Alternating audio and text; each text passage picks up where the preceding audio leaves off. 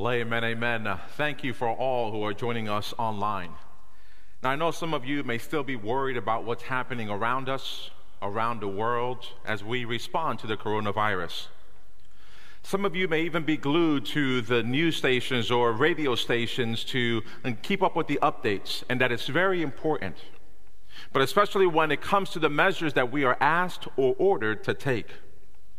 We know that we are asked to regularly wash our hands, to keep at least a 6-foot distance from each other, no mass gatherings, no sporting events, no concerts. For many, the response has been social distancing. But for some, it's also created gospel distancing. Gospel distancing has caused folks to leave behind or separate themselves from the spiritual teachings they have received in the past. The promises of God have been placed on the back burner or out of sight altogether, and this should not be. That's why it's important to keep a close relationship with God when there are peaceful times. That way we know how to respond when there are times of trials and tribulations, as times like these. Nowadays, words like pandemic, panic, worry, fear, or uncertainty may have taken over our vocabulary. But we need to continue to use the words like faith, hope, and love. Don't just say them, respond with them. We should also remember those verses that kept us going through our difficult times in the past. For example, in 1 John 4:18, it says, "Such love has no fear, because perfect love expels all fear." Only the Almighty God can provide such love for anyone willing to receive it. Or how about the words of the Psalm 23, that the Lord is my shepherd, I shall not want. Even though I walk through the valley of the shadow of death, I will fear no evil, for you are with me. Your rod and your staff, they comfort me. We cannot lose out on those teachings from the past. Now, as I mentioned, I'm so glad that you have joined us today. But how many people don't understand the significance of worship? Especially as we're coming at you through our online worship experience, some people will even say, "That's weird. I've never heard of such a thing, that people can be in their pajamas and spend an hour or so in front of their device, whether it be a smartphone, a laptop, a computer, or on TV, to have a worship experience." Now, in fact, if you are able and willing, take a moment to share in the comments below, why do you believe it is significant for us to worship? Again, why do you believe it is significant for us to worship? I'd love to be able to hear from you. So I know that we are responding to social distancing at this moment, and let us fight off the gospel distancing by going back to the Word. Now let me ask you, and please be honest with your answer. With everything else that's going on, have you forgotten that we are in the Lenten season? Lent is meant to be a time of reflection and repentance from Ash Wednesday leading up to Easter. Now, I've seen in some posts on Facebook, for example, a quote that said, "I hadn't planned on giving up quite this much for Lent."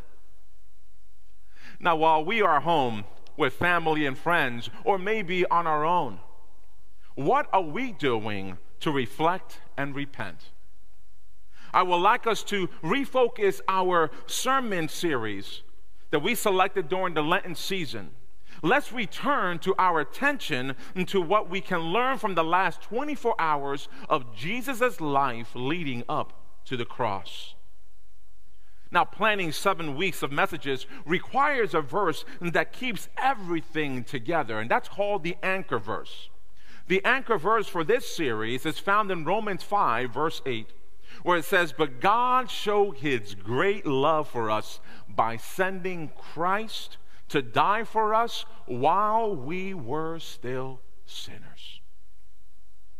So today, we will look at what happened when Jesus was brought to trial. I'm going to invite you to please open up your Bible to the book of Matthew, chapter 27. I'll be reading from verses 11 through 26. I'm reading from the NLT version, so if you have your own Bible, it may be a different translation, or your device, again, I'm reading from the NLT, New Living Translation. The Bible says this, beginning on verse 11. Now Jesus was standing before Pilate, the Roman governor. "Are you the king of the Jews?" the governor asked him. Jesus replied, "You have said it." But when the leading priests and the elders made their accusations against him, Jesus remained silent. "Don't you hear all these charges they are bringing against you?" Pilate demanded. But Jesus made no response to any of the charges, much to the governor's surprise. Now, it was the governor's custom each year during Passover celebration to release one prisoner to the crowd, anyone they wanted. This year, there was a notorious prisoner, a man named Barabbas. As the crowds gathered before Pilate's house that morning, he asked them, "Which one of you do you want me to release to you? Barabbas or Jesus, who is called the Messiah?" Now, he knew very well the religious leaders had arrested Jesus out of envy. Just then, as Pilate was sitting on the judgment seat, his wife sent him this message: "Leave that innocent man alone.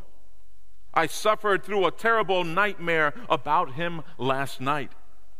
And meanwhile, the leading priests and the elders persuaded the crowd to ask for Barabbas to be released and for Jesus to be put to death. So the governor asked again, "Which of these two do you want me to release to you?" The crowd shouted back, "Barabbas!" And Pilate responded, "Then what should I do with the Jesus who is called the Messiah?" They shouted back, "Crucify him!"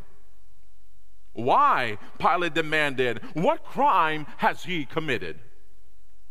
But the mob roared even louder, "Crucify him!" Pilate saw that he wasn't getting anywhere and that a riot was developing, so he sent out a bowl of water and washed his hands before the crowd, saying, "I am innocent of this man's blood. The responsibility is yours." And all the people yelled back, "We will take responsibility for his death, we and our children." So Pilate released Barabbas to them. He ordered Jesus flogged with a lead-tipped whip, then turned him over to the Roman soldiers to be crucified. Now, ladies and gentlemen, in this story, there are several parts to preach from, but I want to focus on three of them today. The first one is Pilate, then Barabbas, and a brief moment regarding the crowd. Let's start with Pilate. Pilate was a Roman leader who was appointed by Caesar, was responsible for his sector, and to answer to Rome with whatever was happening. It was the governor's traditional decision that every year during the Passover celebration that he will release a prisoner, as we just read.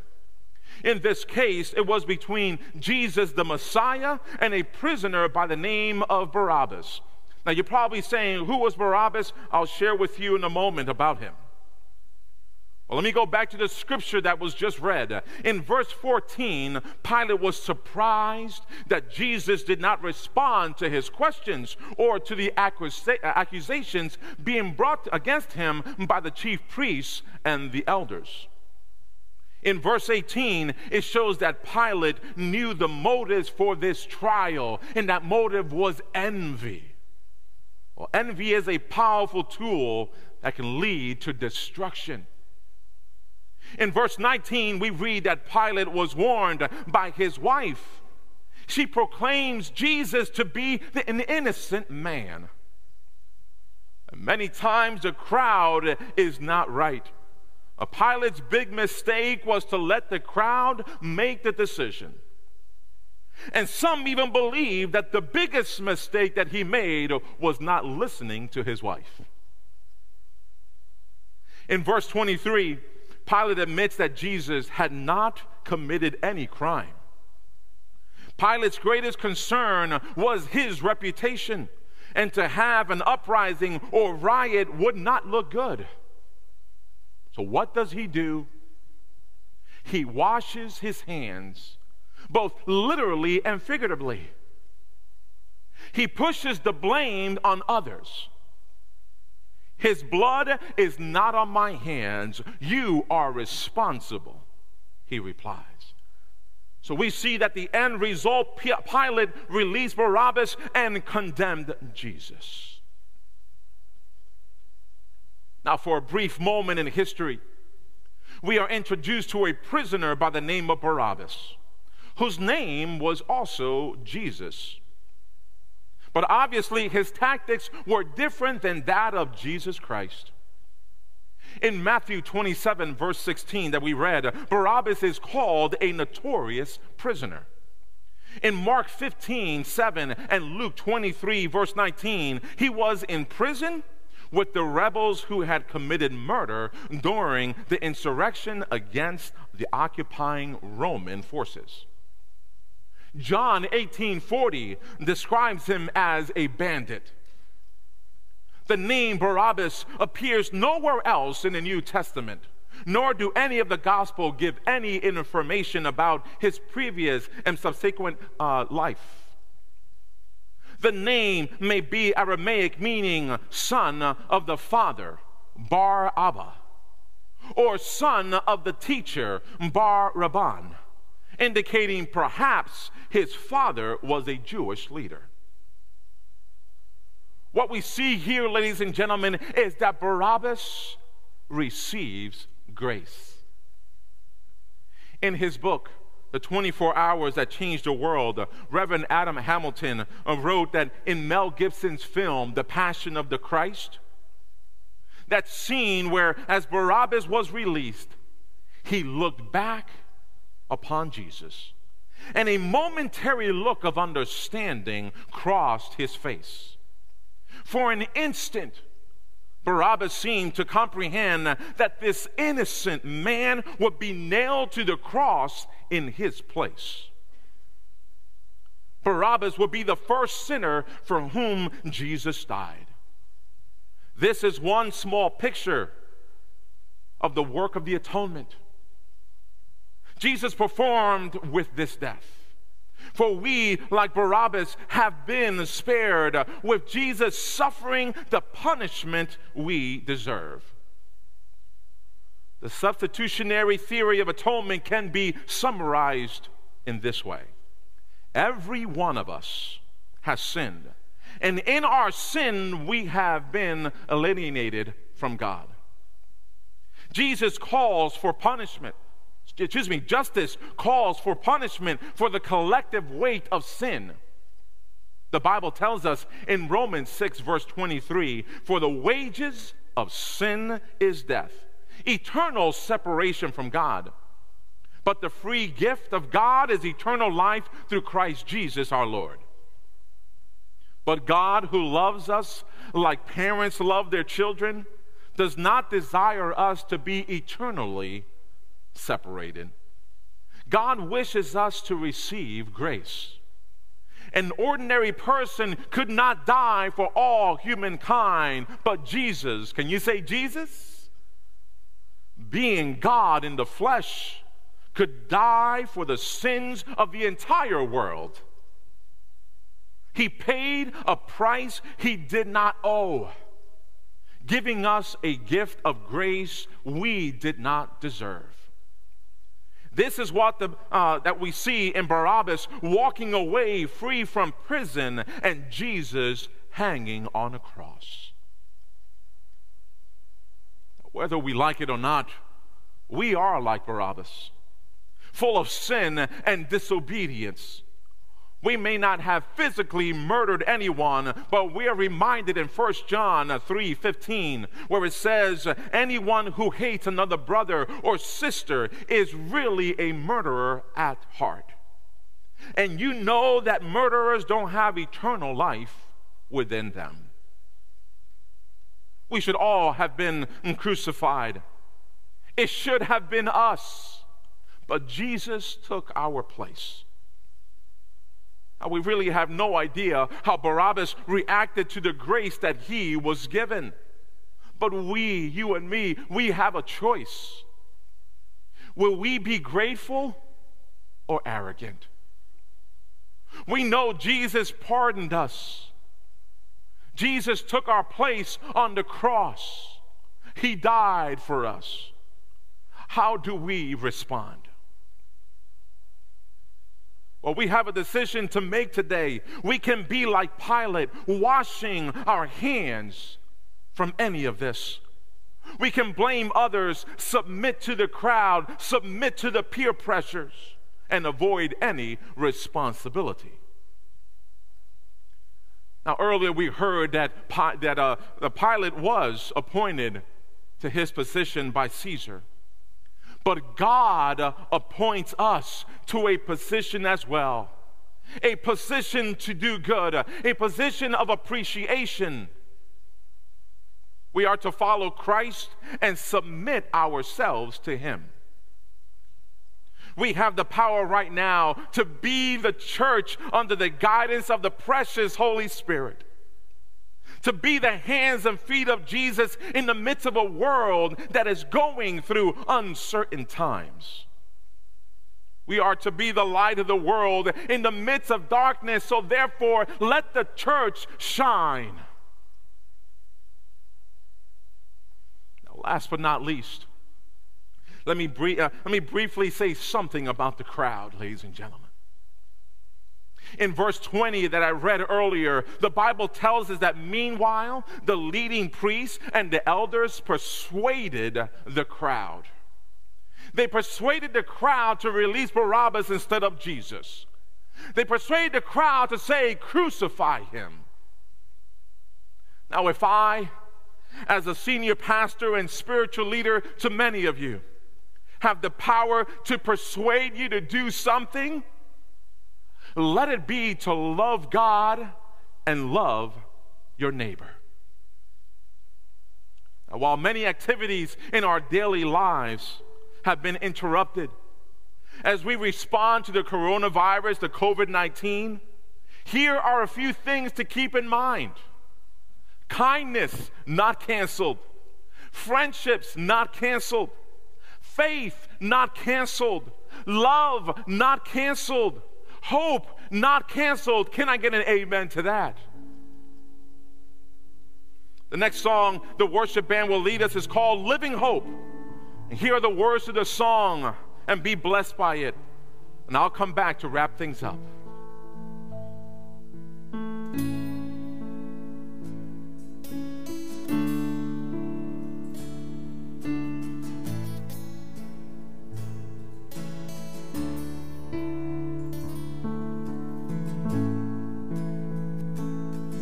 Between us, high on mountain, I could not climb. In desperation, I turned to heaven and spoke your name into the night. Then through the darkness, your loving kindness tore through the shadows of my soul. The work is finished, the end is written. Jesus Christ, my living hope. Who could imagine so great a mercy? What heart could find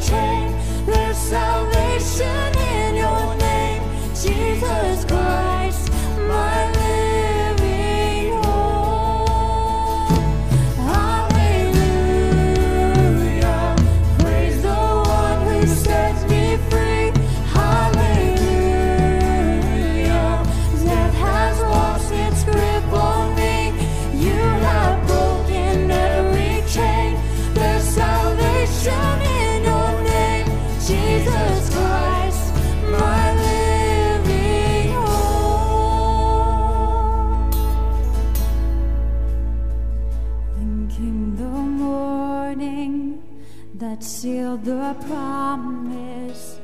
Your buried body began to breathe. Out of the silence, the roaring lion declared the grave has no claim on me. Then came the morning that sealed the promise. Your buried body began to breathe. Out of the silence, the roaring lion declared the grave has no claim on me. Jesus knows is the victory.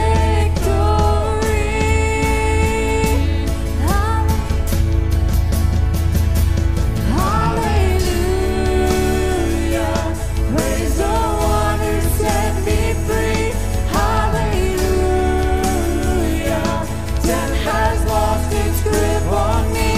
You have broken every chain. There's salvation in your name, Jesus Christ, my living hope. Hallelujah. Praise the one who sets me free. Hallelujah.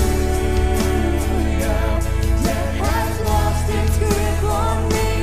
You have broken every chain. There's salvation in your name, Jesus Christ, my living hope. Jesus Christ, my living hope. God, you are my living hope.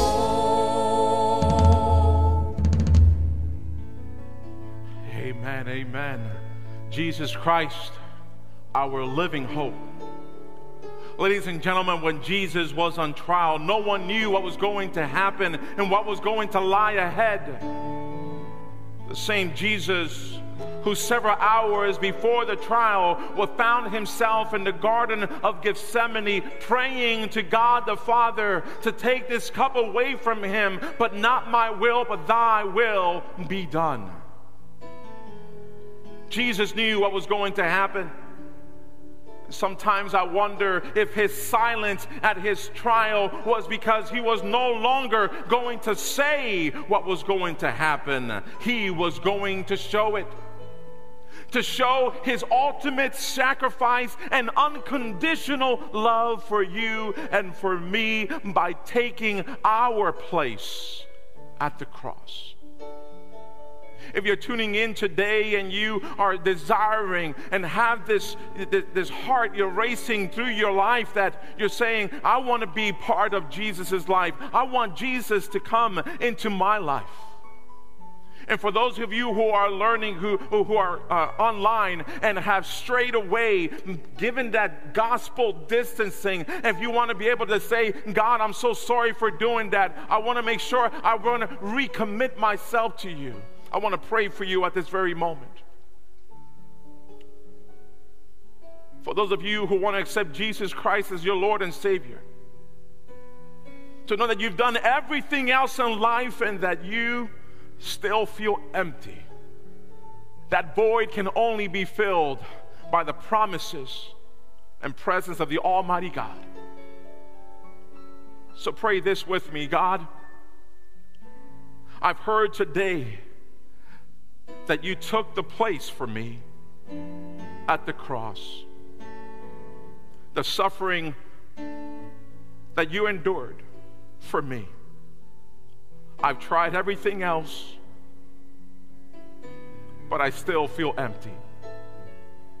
Your word today has filled my life, and I want you to be part of my life. So I accept Jesus Christ as my Lord and Savior today, believing that he died for me, but he rose for me.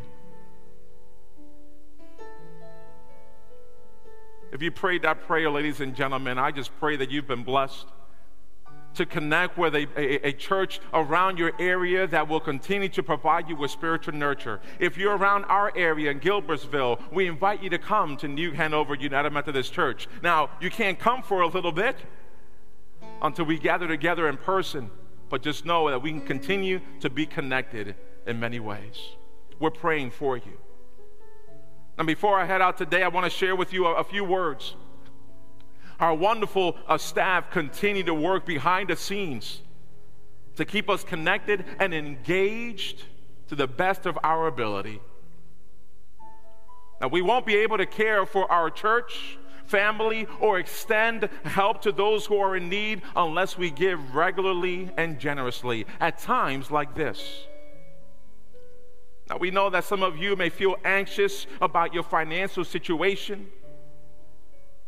If you're not able to give at this time, we understand. We're praying for you. But there are others who are working.